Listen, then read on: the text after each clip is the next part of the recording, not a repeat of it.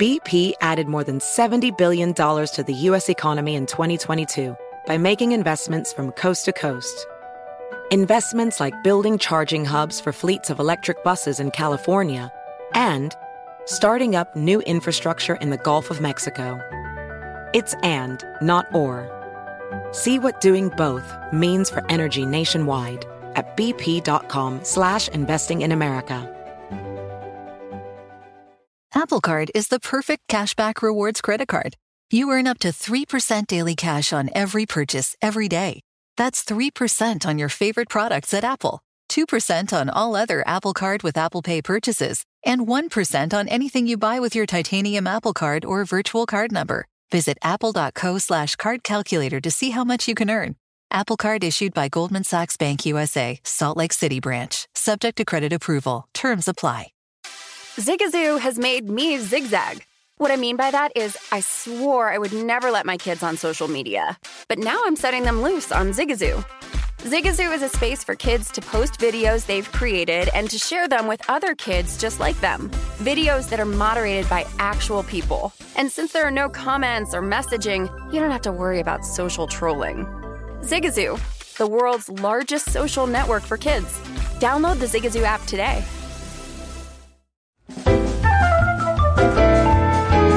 Welcome to Stuff Mom Never Told You from HowStuffWorks.com.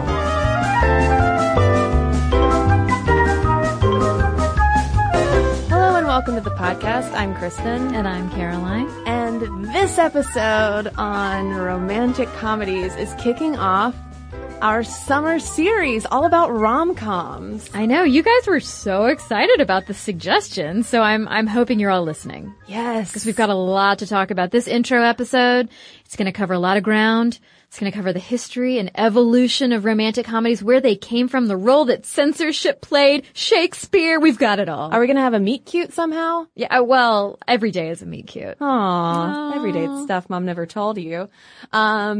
Yeah, we have a lot of ground to cover, and I gotta say, Caroline, this was some of the most fun stuff Mom never told you research. Totally. Ever, because got to just watch some rom-coms, hadn't seen A, ever, or B, not in a long time. Yeah, so I watched for the first time ever to prepare for this, His Girl Friday. Fabulous, starring the dashing Cary Grant and one of my faves, Rosalind Russell. Yes, but I fell asleep. Because my brain was too tuckered out with all of that fast-paced, quick-witted, sparkling dialogue. Oh yeah, the old screwball comedy back and forth. It is a super screwball comedy, and I loved it. And like, you spend the whole time being like, I love that they're at odds, because that is such a rom-com trope, the man and the woman at odds. And I loved it. Some of my favorites though are, I would have to say, like High Fidelity. I love Sliding Doors with Gwyneth Paltrow. And if you're looking at like shows, not just movies, I think You're the Worst is a great example of like a new age romantic comedy, because it is like two people being terrible, but they are hilarious and in love. I watched for this episode, Bringing Up Baby last night, which is another one of my faves. For listeners who don't know, I watched a lot of old movies as a kid because it was mostly the only thing I was allowed to watch. And I had so little appreciation for Katharine Hepburn when I was growing up. Oh, I was sure. all about Audrey Hepburn. I was like, Katharine Hepburn, whatever. But oh my gosh, she is fantastic. Mm-hmm. And Bringing Up Baby is one of her earliest films, and she plays this zany heiress whom Cary Grant, who's playing a zoologist in this episode. A zany zoologist? No, he's not zany at all. Oh. No, he's just like trying to get her out of his life. But Katharine Hepburn's character is like, no, I'm going to marry you. I know I'm going to marry you. I knew it when I first saw you. So she just like bamboozles him into essentially having to stay with her the whole time. And I don't want to spoil it. So that was fantastic to watch. I also went back and watched Stuff Mom Never Told You fans' number one favorite rom-com based on the very unscientific Facebook survey that we took a while back now, just asking folks what their favorite rom-com was. And the one that came up the most in a close, very close to Love Actually, which was number 2, was You've Got Mail. That I think is so funny. Yeah. Especially going back and watching You've Got Mail in 2016 is hilarious. Well, that's Dude Roommate's favorite rom-com. Oh, wow. Why does he love it so much? You've Got Mail, I don't know. But he like unabashedly, I mean, he jokes about it, but like he loves that movie. Well, I gotta say, Tom Hanks is very charming in it. But, you know, when I watched that movie, when it came out years and years and years ago now, 20 years ago, oh my God, I hated it because I was just like, you're tricking her. You're the big bad Barnes and Noble guy. And I mean, obviously I know that it's based on The Shop Around the Corner, which is an older movie.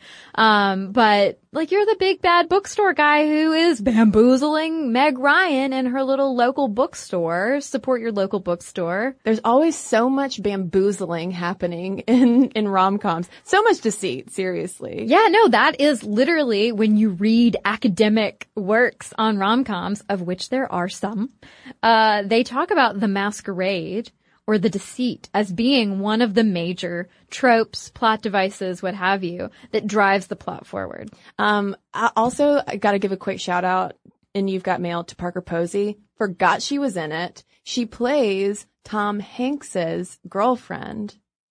And she's terrific because she's Parker Posey. I mean, what else do you need to say? By the way, listeners, if you don't already follow Parker Posey on Instagram, do it. Oh, I don't. Because it's bizarre. Oh, is it really? It's just her Snapchat, but it's really funny. Okay. But yeah, I mean, like, You've Got Mail, though, really crystallizes so many of the common elements of more modern rom-coms because Nora Ephron, Meg Ryan, Tom Hanks. And her hair. Also, I love a Greg Kinnear.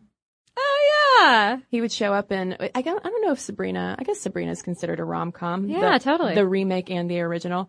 But yeah, it was really interesting to go back and watch that. And also, in terms of the deceit and masquerading that's so common in rom-coms, sitting there and being like, oh, no, Facebook would take care of all of that. Oh, no, she'd Google him. No. She would just Google. Yeah. I mean, smartphones really just ruin all romance in movies. Yeah, whether it's like an action movie with kidnapping or what. Like, yeah, ruin everything. But those fantastical worlds where Meg Ryan and Tom Hanks and You've Got Mail somehow would not figure out who each other is. You know, you have all of these plot devices that require some magical thinking a lot of times when we watch rom-coms. And I was listening to Pop Culture Happy Hour podcast about rom-coms in preparation for this podcast. And one of them mentioned a piece that Mindy Kaling wrote a while back in the New Yorker, in which she says, I regard romantic comedies as a subgenre of sci-fi in which the world operates according to different rules than my regular human world. For me, there's no difference between Ripley from Alien and any Katherine Heigl character. And I had never thought about it before, but it's so true. Oh, totally. Oh, absolutely. I have long considered romantic comedies, specifically of that like 90s flavor, to be fairy tales. Oh, Sleepless in Seattle? Oh, yeah. I mean, yes. When you go back and watch, I did watch Sleepless in Seattle like a year ago probably and was like, are you kidding me with this? Yeah. I mean, if someone were to tell you, okay, so a woman hears a boy on the radio and she, by virtue of hearing the boy's story, falls in love with the dad and then kind of stalks him. But it's total stalking. Works out. Then they fall in love. It's like, what? How many rom-coms are just flat out stalking? Yeah. There's a lot of stalking. God. A lot of consent lines that are often crossed in rom-coms. You're not wrong. And I mean, it's interesting to watch, I think, that rom-com evolution because we are out of the age of the Tom Hanks, Meg Ryan, Julia Roberts kind of deal. Hugh Grant. Yes, thank you. He of the bumbling Hugh Grant era. The whole Matthew McConaughey, Kate Hudson stuff. And we've moved into what I think is a really interesting era for romantic comedy. And I was trying to come up with some examples of modern romantic comedy, and I accidentally, side note, kept just coming up with like self-romantic comedy where like the woman learns something about herself, but it's like real quirky and funny along the way, like Frances Ha. Have you seen that movie? I have. One of my favorite movies. I think it's precious, and it's like women's relationships and with their bestie and with themselves and growing and all this stuff. And I kept writing those down in my notes as like, this is my favorite it's not a rom-com. Okay.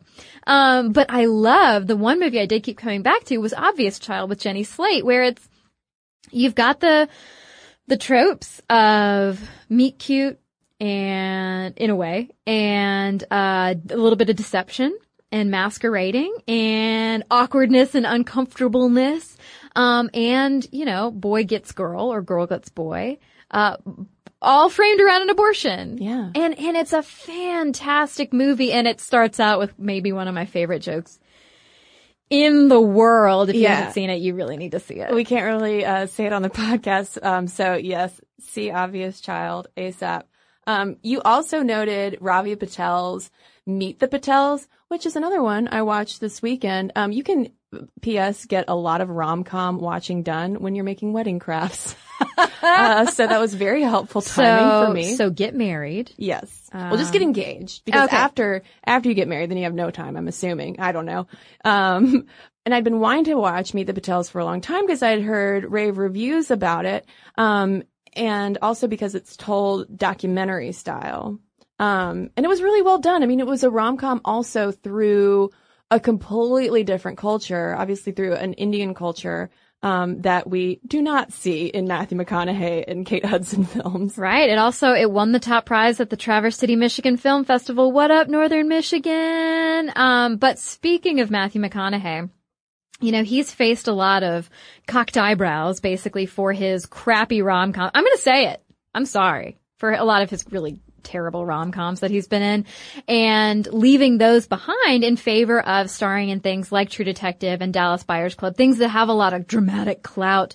And he told this interviewer, I think it was for Variety, that he's sick of this then and now narrative in terms of his career. And he says, because the thing behind it that people assume is that rom-coms aren't critical hits and that they're easy. And they're not easy. It's a hard challenge, he said, to make it work, to tell a story you've seen time and time again, that you know what the ending is going to be.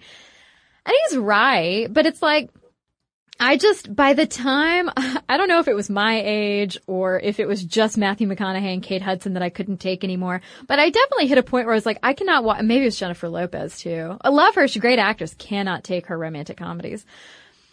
But they come off as so dumb and saccharine and easy to dismiss because they're just so tropey and easy to predict, and they're so coded. You know that if a movie has Kate Hudson and Matthew McConaughey in it, you know they're going to end up together. There's no drama. But then it wouldn't be a romantic comedy if there were.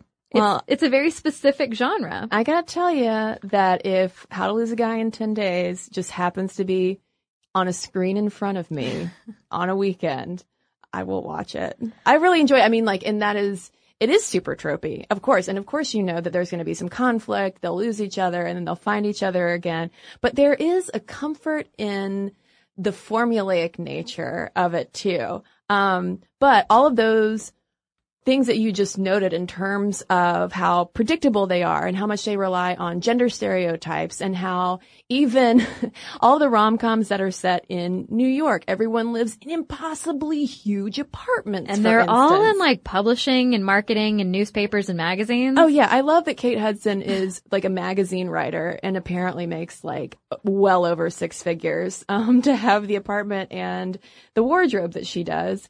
And because of those kind of sci-fi rules, as Mindy Kaling describes them, they are easily dismissed. And in our conversation about this, we are going to be referring to Tamara Jeffers McDonald's book, Romantic Comedy, Boy Meets Girl Meets Genre. That's right. And only 5 romantic comedies have won the Academy Award for Best Picture. And I'm honestly surprised it's 5. It's that many. It Happened One Night from 1934, which is basically cited as like the OG romantic comedy that started the screwball genre, which of course we'll talk about more in depth later.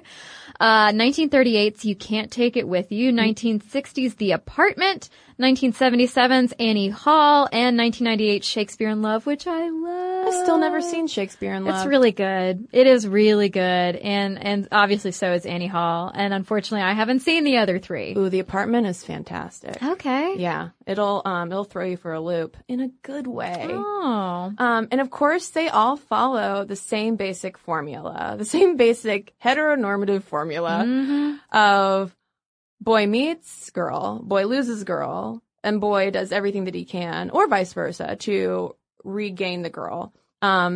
Things that tend to happen include weddings derailed at the last minute. I mean, really, if you count up all the wasted wedding money in rom-coms, just millions of dollars out the door. Didn't occur to me until I was an adult, but geez.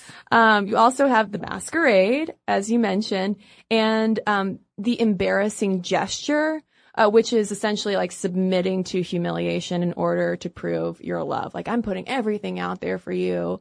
Look at what a fool I am. I'm standing in front of your house with a boombox on my shoulder. Right. And again, that goes back to the sci-fi nature of so many rom-coms. Because if I've rejected you and you're standing outside of my house with a boombox, I'm calling 911. Anywho. And of course, another element of the formula is the meet cute, which is basically the two characters meet in a way that forecasts their union. And Billy Wilder, the 20th century screenwriter, director, is one of the foremost proponents of the meet cute. Yeah, he told an interviewer at the Paris Review that at the time, he and other screenwriters would just keep notebooks of meet cutes. Anytime a meet cute idea would come to mind, they'd be like, oh, that's another one, because you had to have a meet cute. Well, yeah, and in case you're like, I'm still not clear on what a meet cute is, here's an example from a Wilder script. 1938's Bluebeard's Eighth Wife features the couple first crossing paths in a department store where the guy wants to buy just the top of the pajamas and the woman wants to buy just the bottom. I mean, how often does that happen to you, Caroline? Oh my God, all the time when I'm shopping in the men's section of the department store. For pajamas. For pajamas. And you also see very familiar conflicts that tend to arise. You have the whole parent-child conflict, which is super common, whether it's parents, disapproving of a relationship or parents just generally being disappointed in their children or being overly ambitious in terms of what they want for their kids. And then you have conflicts with courting men and women that struggle to find common ground and the opposition of the gender cultures. I mean, I think How to Lose a Guy in 10 Days plays that up so much where it's like, you bring over tampons to a man's bathroom and he'll throw you out mid-intercourse. But one thing that MacDonald notes about this whole gender-based conflict thing that is so tropey in rom-coms is that the dual protagonist perspective actually does offer really great characters on the men's side and the women's side. So obviously you have romantic comedies that are more from the woman's perspective or more from the man's. But when you have a Sleepless in Seattle case where it is like Tom Hanks is the main character and so is Meg Ryan, it gives you that chance to see how men and women can both be strong and weak, can be tropey masculine and tropey feminine, but can also go against those gender norms. And she points out great traditional rom-com actors like Cary Grant, James Stewart, and Hugh Grant, who are allowed to be and expected to be handsome and strong and elegant and witty, but they also want intimacy and they're ready to laugh at themselves. And then, of course, you've got the classic women like Katharine Hepburn, Meg Ryan, and Julia Roberts, who are obviously beautiful and playful, but they can also be aggressive and assertive and sassy and independent. And it goes to the yin and the yang, the Renee Zellweger, Tom Cruise, you complete me. And that's a byproduct of having these two great characters. Even if they do exhibit a lot of tropey, gross stuff that we're sick of, it allows for really well-rounded characters that essentially serve to complete each other. Well, and it also shows how, it portrays these characters as both fallible when it comes to love. And a lot of times they are tripped up by those very gender stereotypes that a lot of times the rom-coms are propping up. Right. But again, like if you maintain the gender conflict throughout the whole movie, they might never get together. Yeah. So you gotta like have a way for them to overlap their sensibilities, so that they can have that happy ending. And of course, the central ideology, the central idea driving rom-coms is the primary importance of the couple, which, of course, traditionally has been white and has been heterosexual. Although we did start to see, like in the 90s, more attempts to include more LGBT storylines, more people of color falling in love, because who knew? It's not just white straight people falling in love in real life. But regardless of who is falling in love in these movies, monogamy rules the day. Settled interrelationship sex is at the heart of the rom-com because monogamy and, you know, one partner only relationships stand in for basically social stability. But it is interesting. Several of the writers that we read to prepare for this episode point out that romance, grand romance, and actual relationship stability kind of have different goals. So, you know, these characters are pursuing and infecting our minds with the drive for constant, eternal, butterflies in stomach romance. But they're also going for marriage and babies eventually. Like that's also the goal. And, you know, your traditional long-term relationship is not always going to be butterflies in the stomach. Sometimes you're going to fight about the dishwasher or the toilet seat. Hence, we don't want to see people mid-relationship in rom-coms. We want to see single people. We want to see the conflict and the sexual tension and the anxiety that all leads up to the final climax. That's why I love the movie 2 Days. Is it 2 Days in Paris? Where they are mid-relationship and they go to Paris to see her parents and massive conflict ensues. And that's so fascinating to me. I'm so over rom-com tropes. But that doesn't mean we're done talking about it. Because of course, we've been talking about gender, but we've been talking about gender within the film itself. But the fact that rom-coms are so strongly associated with female audiences is a huge reason that they face a lot of criticism. I mean, these movies are marketed to women and they are assumed, therefore, to largely appeal to women. And so it's for these reasons that a lot of scholars and critics alike consciously or unconsciously disparage them. It's like the whole conversation we had a couple summers ago about chick lit and how marginalized it is simply because it's marketed to women. Oh, well, and female fandom at large. Oh, yeah. You know, like teeny bopper type of stuff, girls and women being dismissed for what they like in pop culture. But it's interesting when you think about these plots of these movies, it's not like it's only the woman who gets the happy, warm, fuzzy feels. The man's getting it too. And it's this myth of perfect love that appeals to everyone, not just men, not just women, not just straight people. And these narratives that we see so often in rom-coms demonstrate that both the woman and the man have to change and adapt to come together, basically.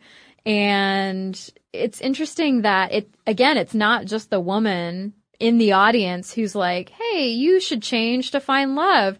The man watching the rom-com is also being presented with these images, whether it's Cary Grant or Hugh Grant or whoever, these, you know, handsome guys in great apartments who are living these great lives, drinking martinis and whatever. And it's like, here's an image for you to try to aspire to as well. So you see as rom-coms evolve from their origins, and then especially once you hit the 50s and 60s of like kind of this slick consumer culture getting wrapped up in them as well.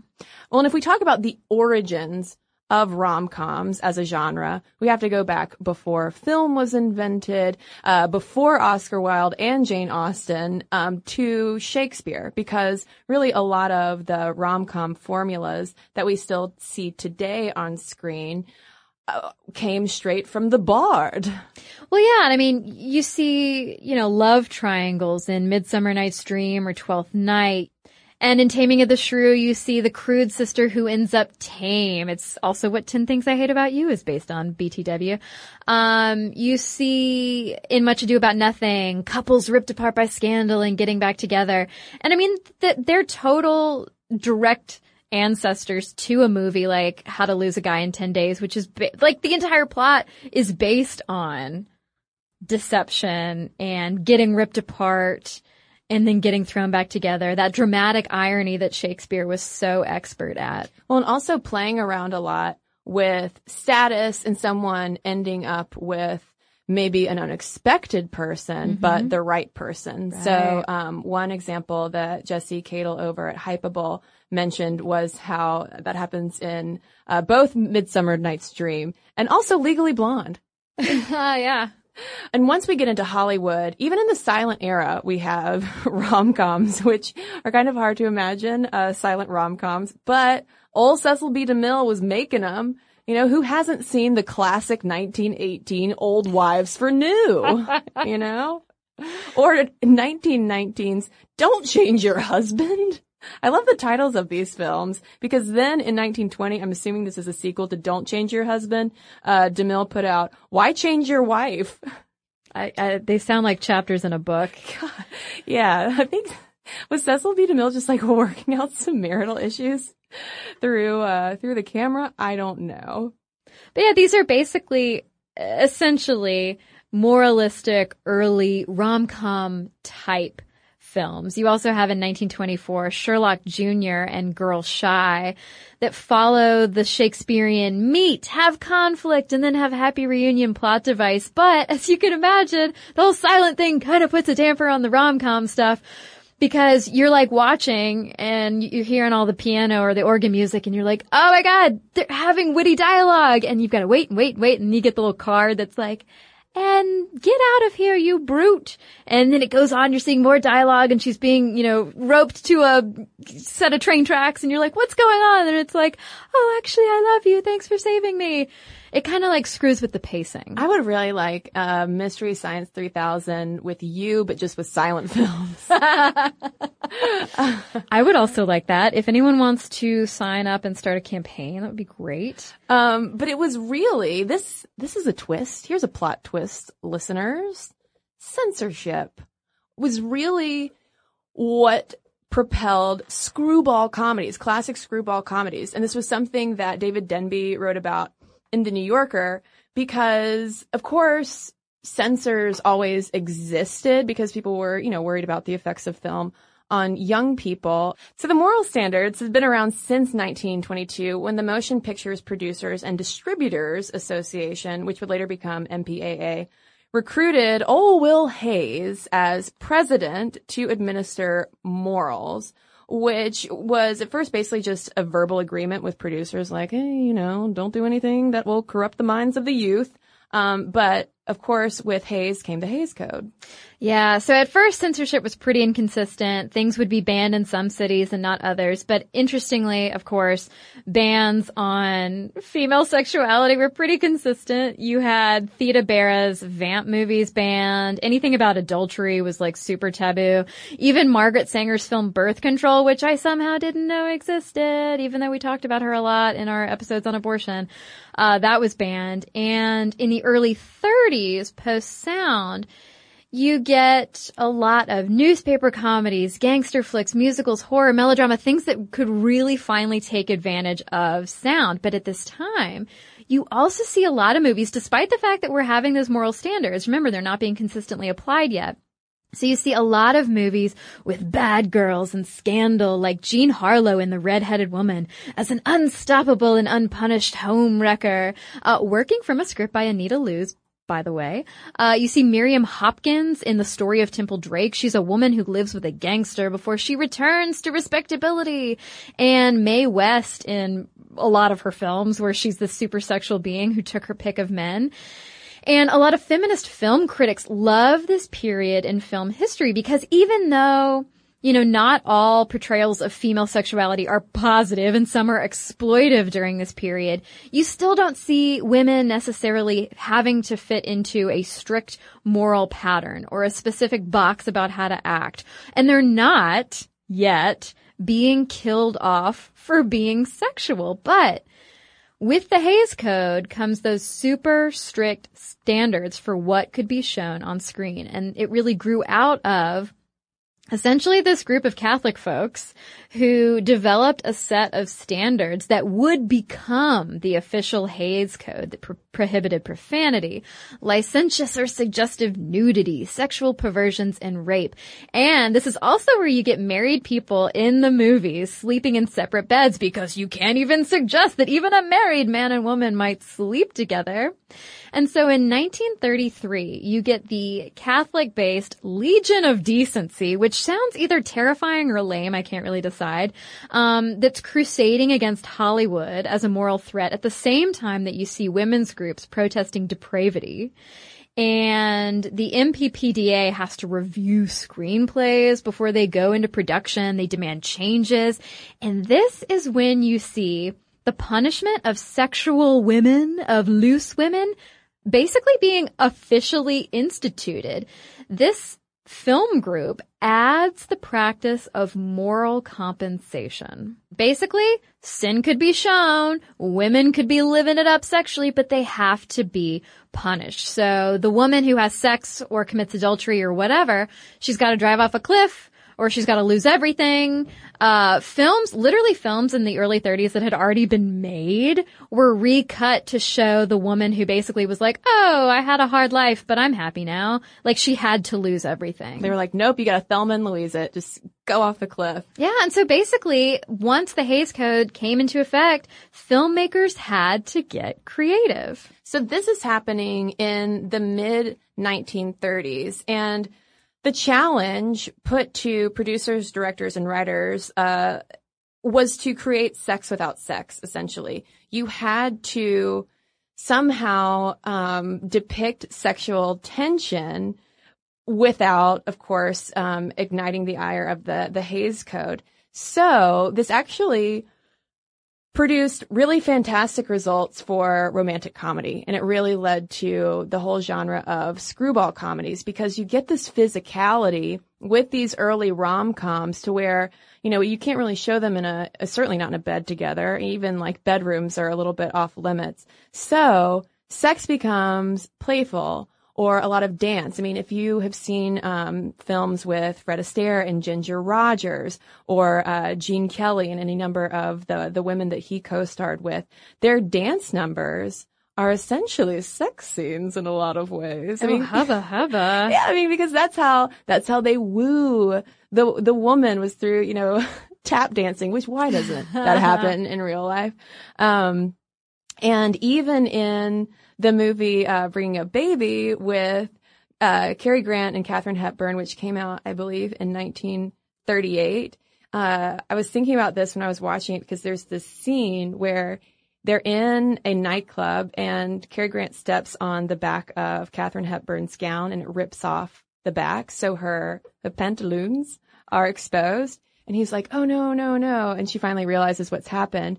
And so to get through the restaurant, he, like, you know, holds her from behind, you know, and they like walk in this really funny way, like 2 by 2, through the restaurant, but they're so close. Uh-oh. There's no room for the Holy Spirit between them. Not at all. And I was like, oh, there it is. They're creating sex without sex. Yeah. I had no idea that's what I was watching. Okay. That's right. And I love the context of this, because, you know, we've moved obviously from the silent era, but you still had those people working in Hollywood, and they had been expert at communicating comedy silently. So you had still a lot of those silent comedy directors who were so adept at weaving in visual comedy, pratfalls, hilarious little moments into those films. But you also had a lot of that sparkling quick dialogue that you obviously couldn't have in silent films, being written by both men and women from back east, people who were veterans of Broadway, who were so skilled at writing that all-consuming dialogue that apparently can put me to sleep if my brain gets too tired watching it. But it did create these great speaking roles for women who could carry these films. Oh man, like a Katharine Hepburn, and also Rosalind Russell were, I mean, so terrific at that, just machine gun staccato. Yeah. Oh my God, I know. And Denby credits William Powell and Myrna Loy in 1934's The Thin Man, and Cary Grant and Katharine Hepburn in 1938's Holiday, with sort of setting the tone, displacing sex with wit, affection, and style, and setting the ball rolling on the era of screwball comedy. And thank goodness by the early 50s, movies finally get First Amendment protection through a Supreme Court ruling, but a lot of the film scholars we read were like, I don't know, I kind of took something away when filmmakers were forced to work around these regulations. So if we look at the timeline of rom-coms in Hollywood, the entire genre can be broken down into mini genres. So in the 1920s and 30s, with those earliest rom-com talkies, they were really comedies of manners that played a lot with status, revolving around relationships between people of different social classes, the high-low. And one of the films often cited is It Happened One Night, 1934, with Clark Gable and Claudette Colbert. And you'll later see this theme in movies like 2009's The Proposal and 2001's Bridget Jones' Diary. Basically, people of different social classes winding up together and becoming better people. Although I could argue that Hugh Grant never becomes a better person in Bridget Jones' Diary. Ooh, sick burn. Oh, yeah, he really doesn't. Oh, I thought you meant Hugh Grant, the person. No. Oh, well, I don't know. But, this is coming out. This is the midst of the Great Depression. And despite the fact that people were losing their jobs, they had no money, movies still remain popular, especially movies like It Happened One Night, because these screwy romantic comedies were portraying the problems of the Depression, but with characters that ultimately triumphed over them. And so you get exposed, for instance, in It Happened One Night, to the upper class life of Ellie, but you then watch as she has to cross the country with no money. And this is an enriching experience that helps her grow. And a lot of people were attracted to the ideas in these films that poverty was morally superior to wealth, and that your book learning or your city learning was no better and definitely not superior to the school of hard knocks that a lot of people were living through during this time. And I gotta mention one side fact about Clark Gable in this movie, Caroline, that goes back to our episode on toplessness and how we talked about male toplessness was not accepted for a while in the 20th century as well. Male nipples, not okay at the beach. But It Happened One Night contains a scene in the bedroom where Clark Gable takes his shirt off. And he's got nothing on underneath. Oh my gosh. I know. And this was, talk about creating sex without sex. The sight of Clark Gable's nipples were a pretty huge deal in Hollywood at the time. Especially since he had like 7 of them. He had so many extra nipples. And one source that I read said that correlation, causation, sure, but undershirt sales plummeted after the movie came out because it was wildly popular and people were like, oh, there's just Clark Gable winning Claudette Colbert with no undershirt on. Look at those nips. Look at those nips.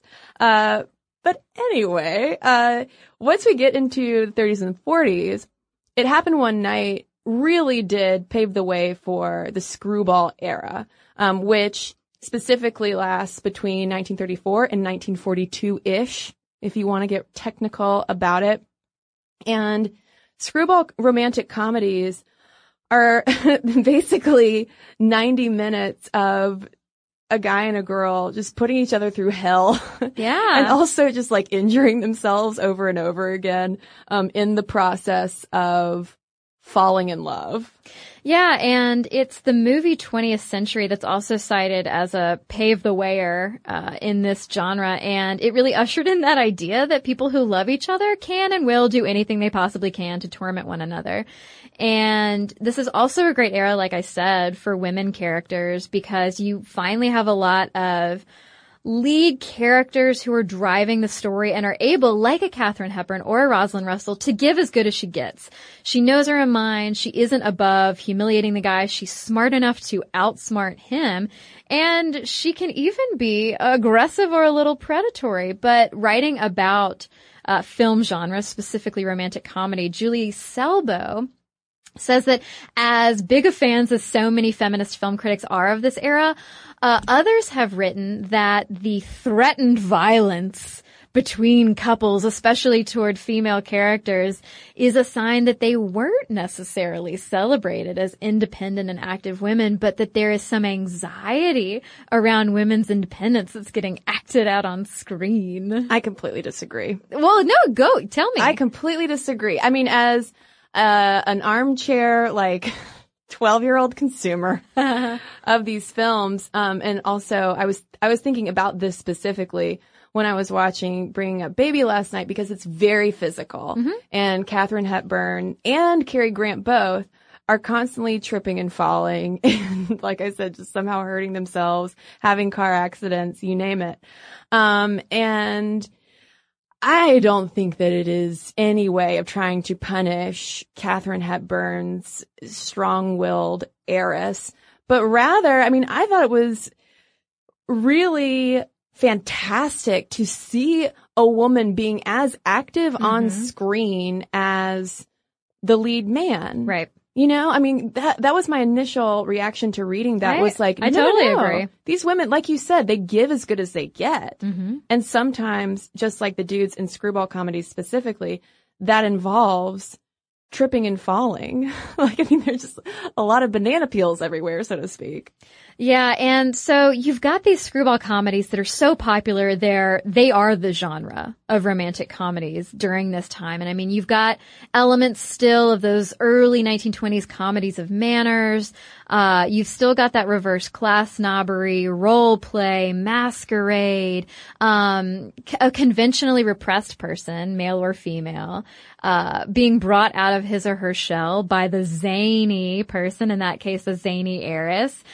And then, you know, being like, oh my God, you're so weird. Oh, but I think I love you now. Especially if that person takes off his or her glasses. This is also a genre that loves a magical makeover. Yeah. Which, it really just requires glasses removal. Oh, you're beautiful. Where have you been? But what's interesting to see, because nothing exists in a vacuum, is that this whole screwball nature, although it never truly goes away, as we can see in our romantic comedies today, it starts to fade and get a little darker post World War II. So you go from a plot like Philadelphia Story, where the divorced couple reunites, and that's the tension, to that of the film The Marrying Kind, which focuses instead on the path to divorce. And of course, it's not like divorce was super common or accepted back then necessarily, but it was showing up in our pop culture definitely as a reflection of the times. Oh yeah. I mean, in the 50s and 60s,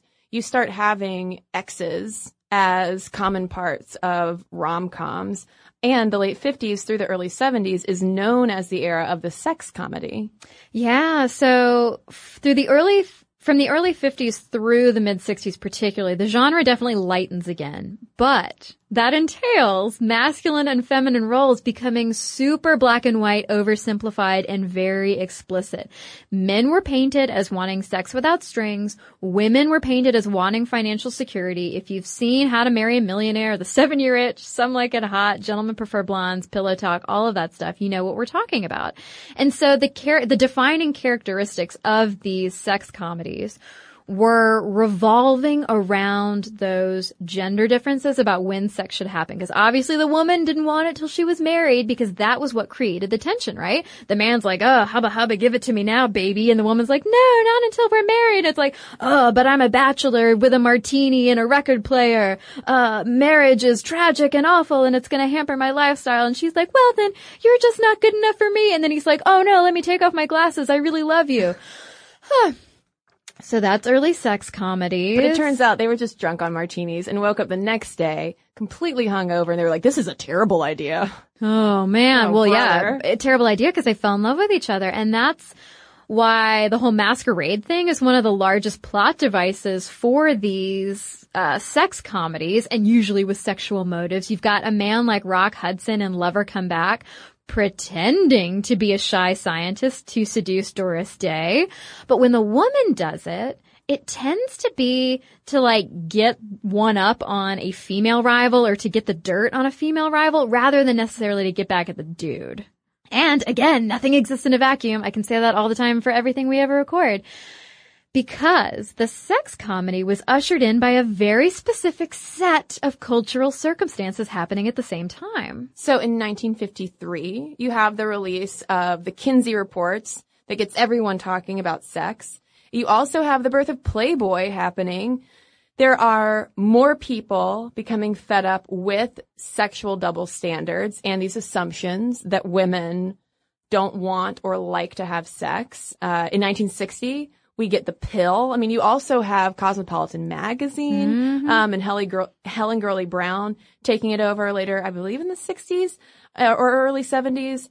And in 1966, the strict moralistic film codes were replaced with rating systems, thanks to efforts by Otto Preminger to go around the codes and find distribution for his sexually frank 1953 film that I have not seen, The Moon is Blue, which apparently is a rom-com that investigates sexual desires and double standards. But even still, even if it's not like in your face, there were so many like double entendres in all of these films, like How to Marry a Millionaire and The 7-Year Itch, which is where you have the famous scene of Marilyn Monroe standing above the subway grate and her dress blows up and the guy's like, I don't know if I can stay with my wife.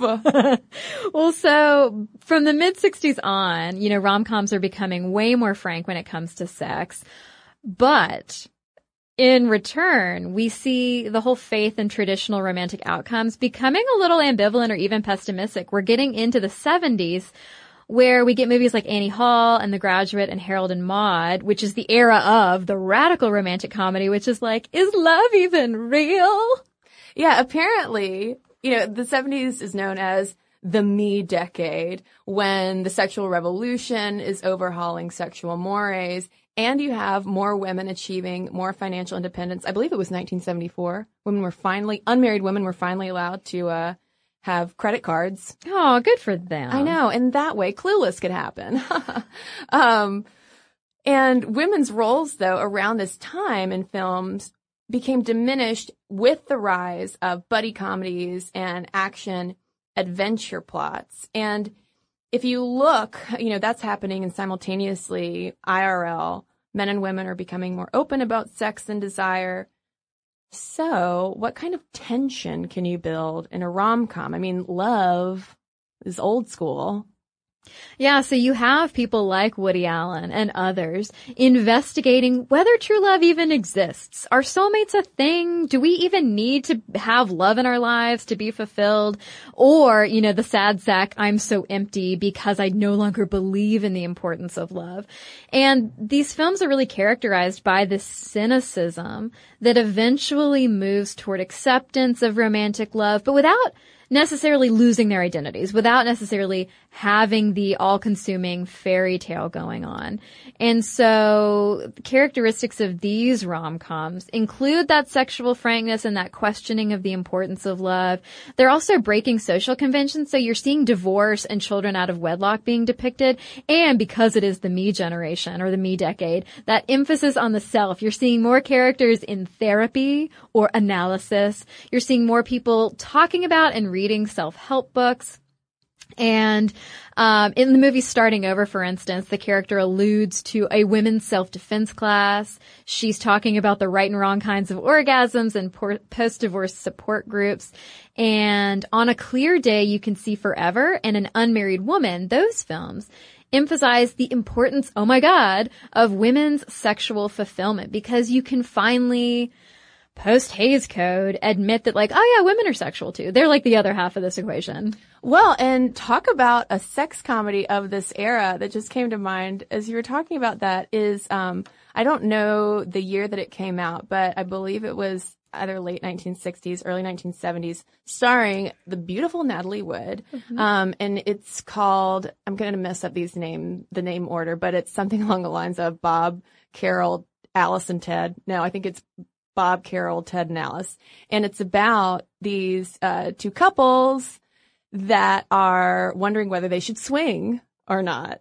And like everything revolves around that. I mean, talk about a theme that you would not see in a rom-com. Well, yeah. And I mean, you've got the idea too around this time, especially with Annie Hall, where like, yes, we're questioning the existence of true love and soulmates. and you might not even end up together with that person, but still love is there. So like, you know, Diane Keaton's character and Woody Allen's character don't end up together. Spoiler. But she finds love and happiness with someone else, and he admits at the end of the movie, like, oh, well, just love is this like crazy, stupid thing that, you know, everybody wants and has to have, even though it's ridiculous. That crazy little thing called love, Caroline. Crazy little thing called love. And so, yeah, the idea of love is still there, but we're finally admitting like, oh, we can depict not tragic scenes, but, you know, just more like bumbling, unfortunate romances that don't work out, even if they might work out with other characters. Well, and when we get into the 90s and onward, I mean, that to me is such a classic era of rom-coms because, I mean, you have Nora Ephron making When Harry Met Sally. I know that came out in 1989.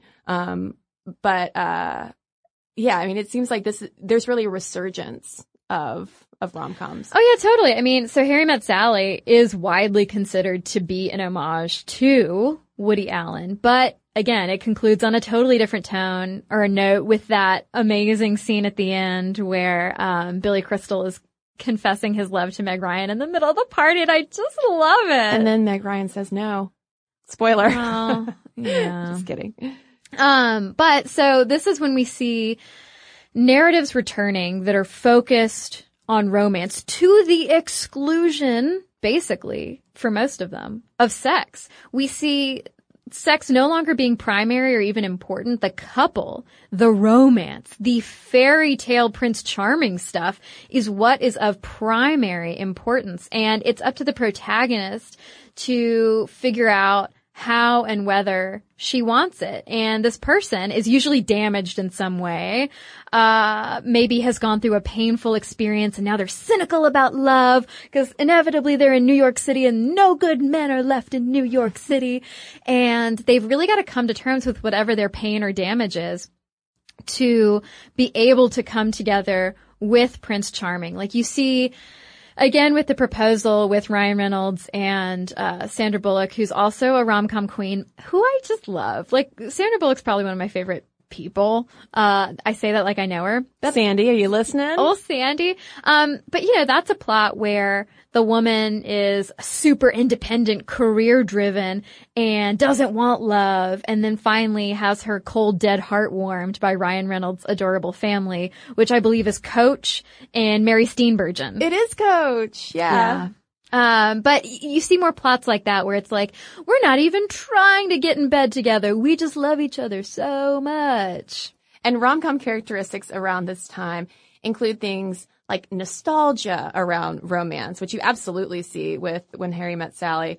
You have references to older films, stories, and songs to fill characters and moods. You actually have a de-emphasis on sex and emphasizing in its place romantic compatibility. And still, marriage is the end goal. Everyone wants to find that someone, that special someone. Well, I think that whole referencing back to old films and songs and stuff is so interesting because I never thought about it that way. But when you have a movie like My Best Friend's Wedding, that's got a lot of those great old songs in it. When you have A Sleepless in Seattle, like part of the plot is based around An Affair to Remember. And so there is a lot of that winking to the audience of like, look at what we're trying to do. We're bringing romance back. But a big exception to this very American conversation we've been having, because we are American, sure, is the British rom-com, which did feature premarital sex, but they excuse it by making the sexually aggressive partner both female and American a lot of times. For instance, in Four Weddings and a Funeral, Notting Hill, and Wimbledon, which I've never seen. I have not seen Wimbledon either. But yeah, I think that's so funny. Again, this is a point I literally had not considered before, but it's so true. Four Weddings and a Funeral, though, like, bless Andie MacDowell's heart. She is so pretty, but she is a terrible actress. Oh, but Groundhog Day, that's a fun one. It was so fun, but she's so like, she's just that pretty face that's like vacant behind the eyes. I have a follow-up question related to rom-coms and Andie MacDowell to ask you. Yes. And also Matthew McConaughey. Mm-hmm. Is Magic Mike a rom-com? I haven't seen it. Oh, Caroline, listeners, please write me and let me know everything that you think about Magic Mike and Magic Mike XXL, because Andie MacDowell is in the follow-up. I would argue that it is a rom-com. I believe you. And terrific. But anyway. Well, I mean, I think to close out, I mean, we've given you a really huge history to introduce this topic, but I think to close out, obviously the calm part of the rom-com is indispensable, because if you didn't have the calm, it would just probably be a rom-dram. Yeah. And which can be okay, you know, English Patient, whatever. But you know, it's weird that like the defining characteristic of what makes this genre is also what makes it so dispensable. Yeah. Like it's so easy to just poo-poo them and gloss over them and ignore them because it's something that's funny, and it is pratfalls, and it's joking, and it's wit and snark and sarcasm, and it is happy endings. But like, I love that sometimes. I don't watch them as much anymore. And I was wondering, I was like, do I not watch them anymore because they're terrible and I'm so sick of Matthew McConaughey and Kate Hudson? Or do I not watch them anymore because I'm like older and in an established relationship? I don't know. And this also makes me want to see some scholarly analysis of, film criticism regarding Judd Apatow's rom-coms, because obviously that's like a whole new phase of it where you have more of the raunch-com. But all of those women still end up, like, I'm waving my finger at this because, like, all of those women still end up in the traditional feminine, like, I'm gonna get married and be reformed by love thing. And I am gonna be pretty emotional about it. Yeah, and I'm gonna be pretty. Well, yeah. Yeah. So. Well, I can't wait to talk about this more. I know. All summer. And I think that we should give listeners a preview of what's to come, because this is an overview, but we're going to dive into more specific topics, such as... Well, for one, the cold, dead-hearted career woman who finds love, which you mentioned earlier. We're also going to dedicate an episode to LGBTQ rom-coms and also people of color in rom-coms who are usually sidekicks. Yeah, exactly. Or the rom-com is sort of niched as a black comedy. Right. And ignored by the mainstream. And then finally, we're dedicating one to the sidekicks themselves. Yeah, I can't wait. Oh my God, there was so much, like, as I was taking notes for this episode, I was like, oh, there's so much in here for everything. And I had to stop myself from just reading for hours, although I did read for hours, so never mind. It's really fun. And I bet you have some fun letters to share with us, including your favorite and least favorite rom-coms and why. momstuff@howstuffworks.com is where you can send your letters. You can also tweet us at momstuffpodcast or message us on Facebook. And we've got a couple of messages to share with you right now. Well, I've got a letter here from Erica in response to our episode on the comfort women of World War II. Erica says, I found the episode very timely as I just finished a paper about ethnic struggles in Japan for my college finals. There may be several reasons behind the disturbing fact that Japan won't acknowledge the comfort women from Korea. One may be because it would essentially open a can of worms about the entire Japanese sex industry and how they treat foreign women overall. This additional mistreatment has happened outside of war and still continues today. Japan has had an influx of migration since their economy boomed in the 1980s. Filipino women often travel to Japan under entertainment visas, and Japan allowed this, knowing that these women would turn to or be forced into prostitution. Additionally, Filipino women were brought into the country to marry rural farmers who couldn't find Japanese wives. These women were forced to adopt Japanese names and denied cultural identity. The point here is that this is all very recent and may still be going on. Japan also has a recent tradition of recruiting half Japanese women for modeling. These girls, as young as 10, are collected from areas with large migrant populations, usually Brazilian, and quote-unquote adopted by modeling agency staff to live with them where they are molded into the perfect Japanese citizen. This is another way to strip a girl of her own cultural identity and objectify her. There are several more examples of Japanese mistreatment of foreign women, but I didn't want to make the email too long. Thank you for all your work, and I look forward to learning more from your podcast. And thank you, Erica, for your notes. We always appreciate filling in the gaps of our episodes. And that whole having to take a Japanese name thing was also going on with Korean women who were forced into prostitution around World War II who, men and women alike, had to adopt Japanese names. So thank you. So I've got a letter here from Lauren in response to our episode on the American military and prostitution. And Lauren graduated from West Point in 2010 and served 5 years in the military, including a deployment in Kandahar, Afghanistan. And she writes, upon arrival in theater, service women received numerous lectures and were told anecdotes, urban legend or real, I'm still not certain, of women being violently sexually assaulted, as if our greatest threat wasn't enemy combatants, but our fellow soldiers, both American and allies, on base inside the secure perimeter.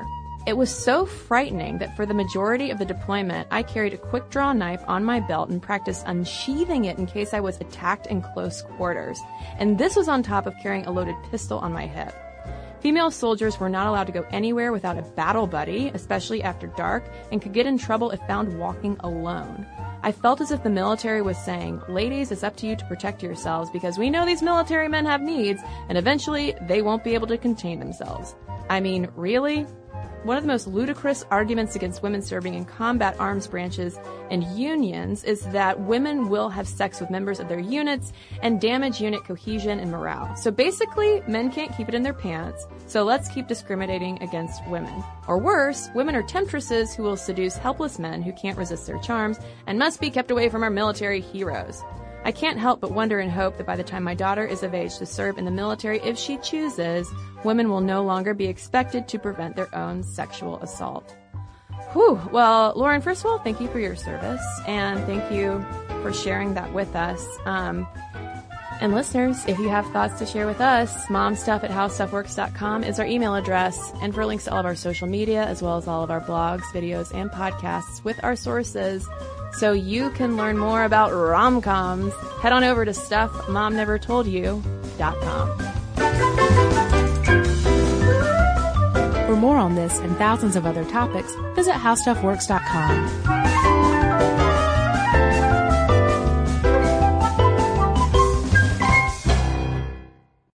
Hey Sarah, I love that spring break vlog you posted on Zigazoo. OMG, you watched it? Yeah, it was so cool. I think you're so talented. Social media is only positive with Zigazoo, the world's largest and safest social media network for kids. In Zigazoo, all community members are verified kids just like yours, and all content is fully human moderated. Try out Zigazoo this spring break. Download the Zigazoo app today. Infiniti presents a new chapter in luxury, the premiere of the all-new 2025 Infiniti QX80, live March 20th from the Edge at Hudson Yards in New York City, featuring a performance by Jon Batiste. The all-new 2025 Infiniti QX80 is an SUV designed to help every passenger feel just right. Be the first to see it March 20th at 7 p.m. Eastern, only on iHeartRadio's YouTube channel. Save the date at new-QX80.com. Don't miss it. 2025 QX80 coming this summer. Does money stress you out? Let Facet flip your financial chaos into clarity. Finding Facet immediately put us at ease. Facet's innovative approach to financial planning ensures your money works as hard as you do, enabling members to experience the joys of having your finances in order. And that makes us Facet for life now, I guess. Visit Facet.com, FACET.com to learn more. This ad is sponsored by Facet. Facet Wealth is an SEC registered investment advisor. This is not an offer to buy or sell securities, nor is it investment, legal, or tax advice. These testimonials are from current Facet members who are not compensated. All opinions are their own and not a guarantee of a similar outcome.